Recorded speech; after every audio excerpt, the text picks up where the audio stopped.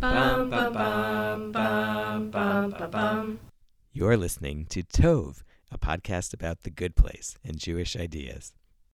Hey, it's John Spiro-Savet. We've done a whole season of The Good Place on the podcast. And first of all, I want to say thank you for listening to us and hopefully laughing along with us while we learn something all together. Before we hear from a couple other people to mark the occasion, I wanted to take a few minutes myself, a quarter of the way through this project I've been thinking about for a long time. We always start a Tove episode light, so here's something kind of random. I'm not the first person to notice some resemblance between The Good Place and Gilligan's Island, which was, I think, the original sitcom built around a group of very different people thrown together, the prototype for Taxi and Cheers and Friends and The Good Place. Gilligan's Island was made in the 1960s, and my sister Ellen and I used to watch it after school in reruns in the 70s. For those of you who don't know it, I'll throw a link in the show notes. The characters on Gilligan's Island included a professor and a millionaire couple, as well as a boat skipper who wasn't all that commanding, and the central character, Gilligan, who is kind of the unlikely center of everything. Gilligan, Eleanor. Both have 3 syllables and the same rhythm. I mean, obviously. Anyway, listen to this piece of the theme from Gilligan's Island and tell me it wasn't somehow unconsciously the inspiration for the Good Place theme music. With Gilligan, the skipper too.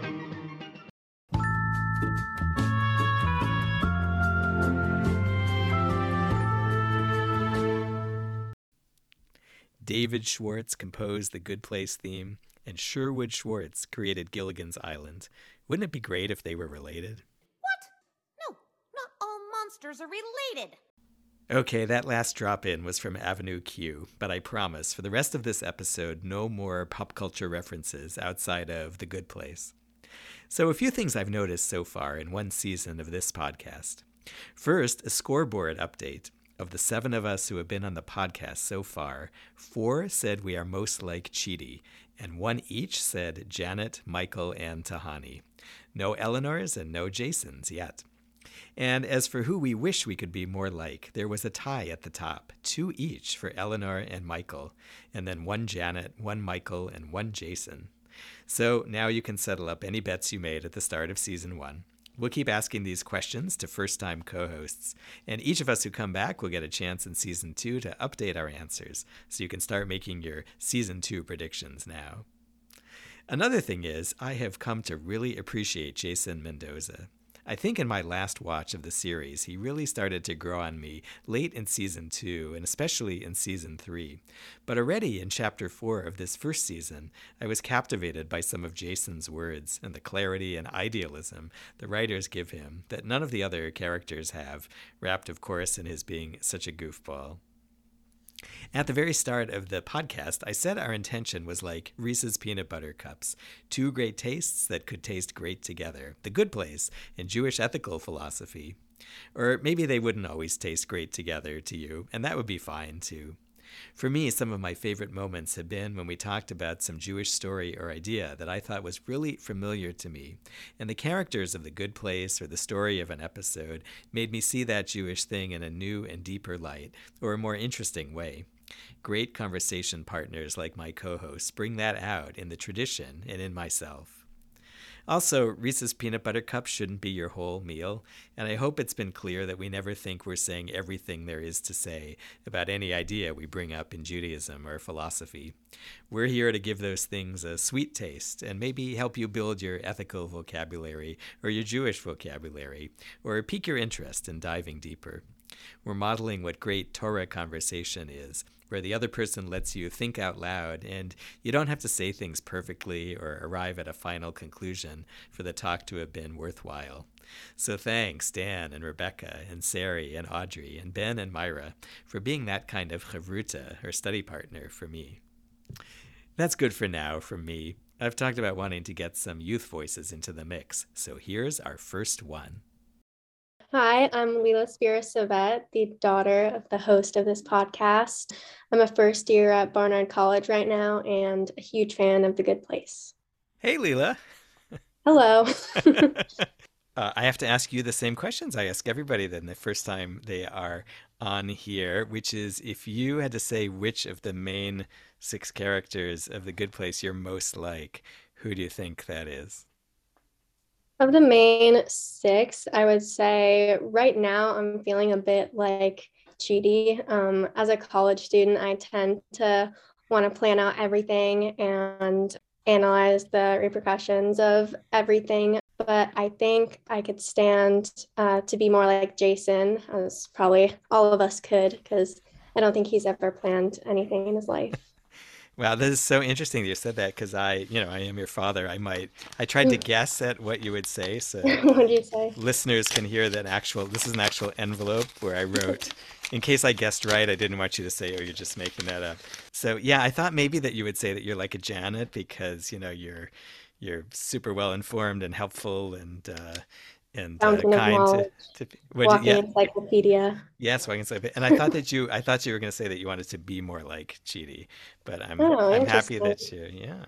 So wanting to be more Jason. Yeah, he's the opposite of Chidi in some ways. I think they both have very good morals and ethics, whether they know it or not. But he lives in the moment in a way that I don't think any of the other characters do, except maybe Eleanor. But yeah, that's what I like about him. He has really grown on me in this rewatch because I feel like he sometimes says the most pure, profound things about, Yeah, and kind of seeing people as they are and seeing even himself as he, well, he doesn't really understand himself, but but if he did, he yeah, wants I all the think right that's things. he's such a good person to be paired with Chidi because while Chidi is always analyzing the ethics to such a big extent, Jason just he just knows things because he has a good heart. This is making me think all kinds of things about Moshe, who is humble and becomes sort of the teacher of the Jewish Mm, people in the Torah, and in some ways he has the bearing of a Jason, and in other ways he has the like frustration of a Chidi of not getting mhm. through. Maybe we'll talk about this seriously in one of the episodes coming up. Now, the way I remember it in terms of your watching The Good Place origin story is that you were kind of the first member of our household to be super committed. That, I mean, I started watching it and then I stopped, and then you picked it up, and then mom, and then I kind of jumped in. Do you remember how you got Yeah. started? Well, I think I was going on a flight and I was looking for shows to download on Netflix, and you recommended The Good Place. And yeah, I got obsessed with it from there. Do you remember how old you were when you watched it through? Um, oh, probably like, I don't know, freshman or sophomore in high school. So a few years ago already, 4 or 5. Yeah. Yeah, yeah. Now, when you became bat mitzvah, one of the things that our synagogue gives as a gift, it was actually a book I chose a number of years ago, is Rabbi Telushkin's Book of Jewish Values. And you read that a lot. I think you've read that more than once also. Yes, yeah, I tend to watch and read things more than once. What is it that kind of engaged you about that book? I think because it's a very applicable way to get involved with Judaism, because I think I've always gone to services and stuff, but because I don't speak Hebrew, it's easier to engage with it in other ways. So, what is it about The Good Place? I know that I think you just did a rewatch. You've probably watched it more than I have, even maybe through. Is there something that kind of keeps you into it? Yeah, it's really entertaining, but like it goes beyond that. Like I think most people can relate to all the characters, and there's just lots of twists and turns and new things to find with each rewatch. Like for example, the Michael character. I guess spoiler alert for anyone who hasn't watched it through. Even though at the end of season one he turns out to be a bad guy. He's very multifaceted. He finds beauty in just the most ordinary human things like paper clips and that kind of stuff. Yeah, I think it's the characters that keep me engaged as well as the laughs.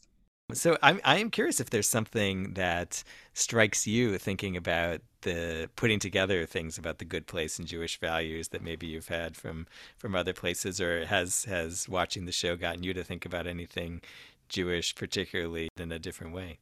A big thing in Judaism is tzedakah, and I think Chidi really embodies this because I'm pulling this off of something I read on the internet, just a definition. The point of tzedakah is justice, not charity, and it's charity is given out of the kindness of our hearts, but tzedakah is mandatory, and so we're supposed to do it whether we like it or not. And especially in season 1, Chidi really does that. I mean, he probably doesn't necessarily want to help Eleanor when he's in paradise, but he does because he feels like it's his duty. I feel like that's a good parallel to Judaism. You want to say something about the thing you sent me today?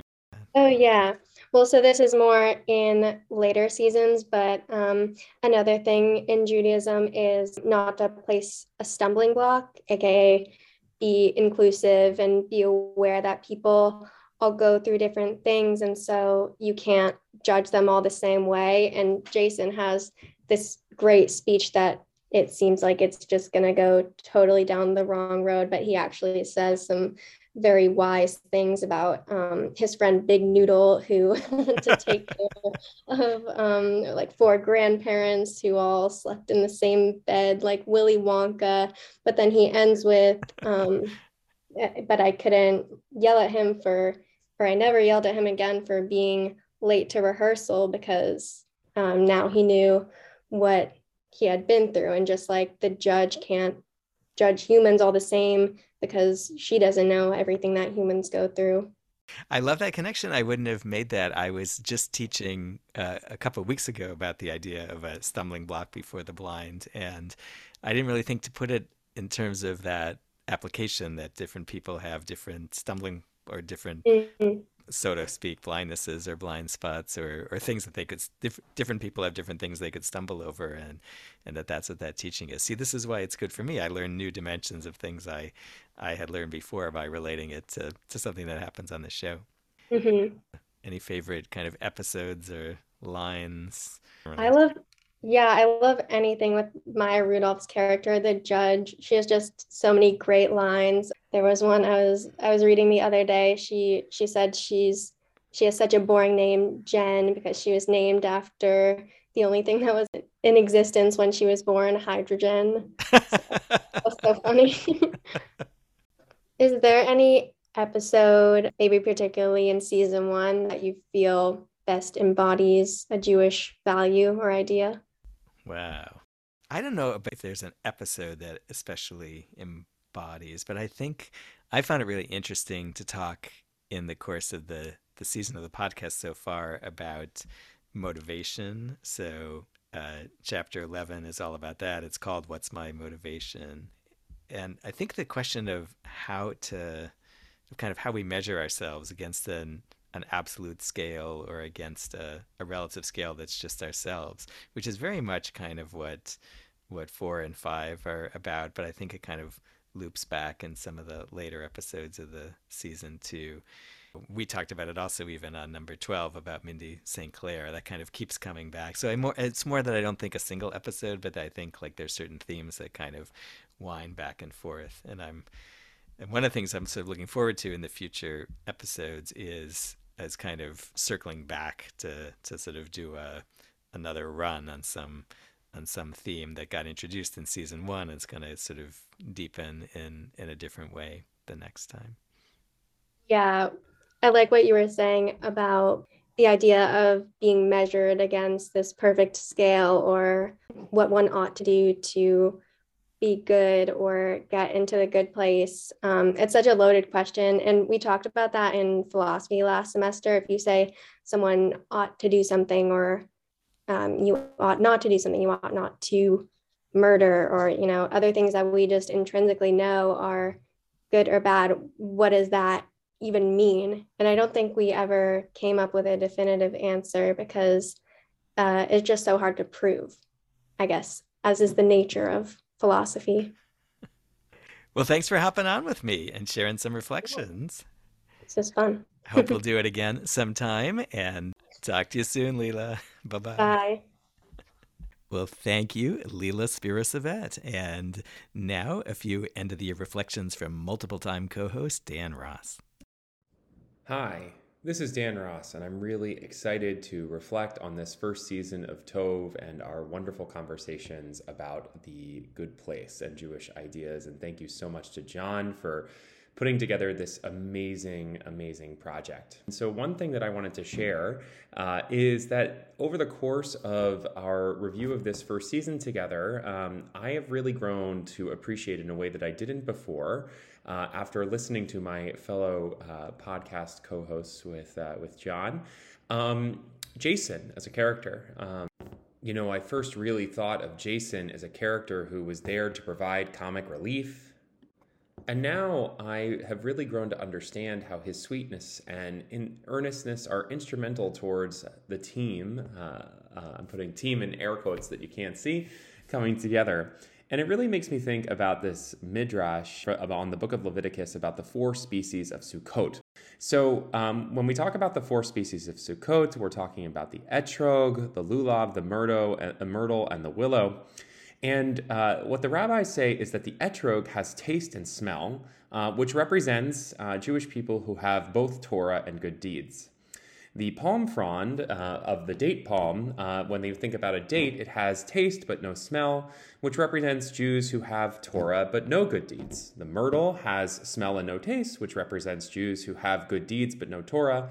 And the willow has neither taste nor smell, and so it represents Jews that have neither good deeds nor Torah.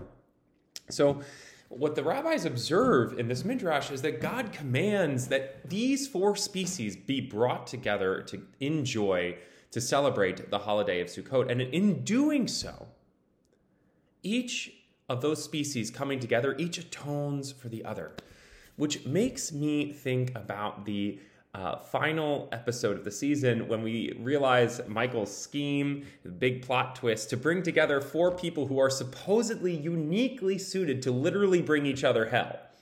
And it fails because they come together as a team, able to do teshuvah, to repent, to turn around their lives in death together. And what this teaches me as I think about our final reflections on this first season is that we can't do it alone in this world, in this life, and in this afterlife. And when we come together, that is what transforms the bad place into the good place. Thanks, Dan. Wow, Jason Mendoza had a big game on the podcast today. Our first season of Tov is in the books, and I can say that this project has done a lot for me already. It's given me the excuse to laugh more than I would have during the heavy time when we've been recording, and I feel a bit wiser about my own teshuvah, thanks to the Tov team and Mike Schur's Good Place team of writers and performers and production people. Once again, I'm John Spira Savet. I'm online at RabbiJS3 or rabbijohn.net. And thank you all, listeners, for welcoming all of us into your home or your car or your workout or your doing the dishes. If you've stuck with us through this season-ending episode, hopefully that means you like the podcast enough to help spread the word. Give us a good review on your app or share about Tov on your own social media. Or old school, call someone on the phone and tell them how to find an episode. We hope you'll stick with us for Season 2, which will start within the week. And to paraphrase what Mark Evan Jackson, who plays Sean, says at the end of the official Good Place podcast, now go learn more about something good. Bum, bum, bum, bum, bum, bum, bum.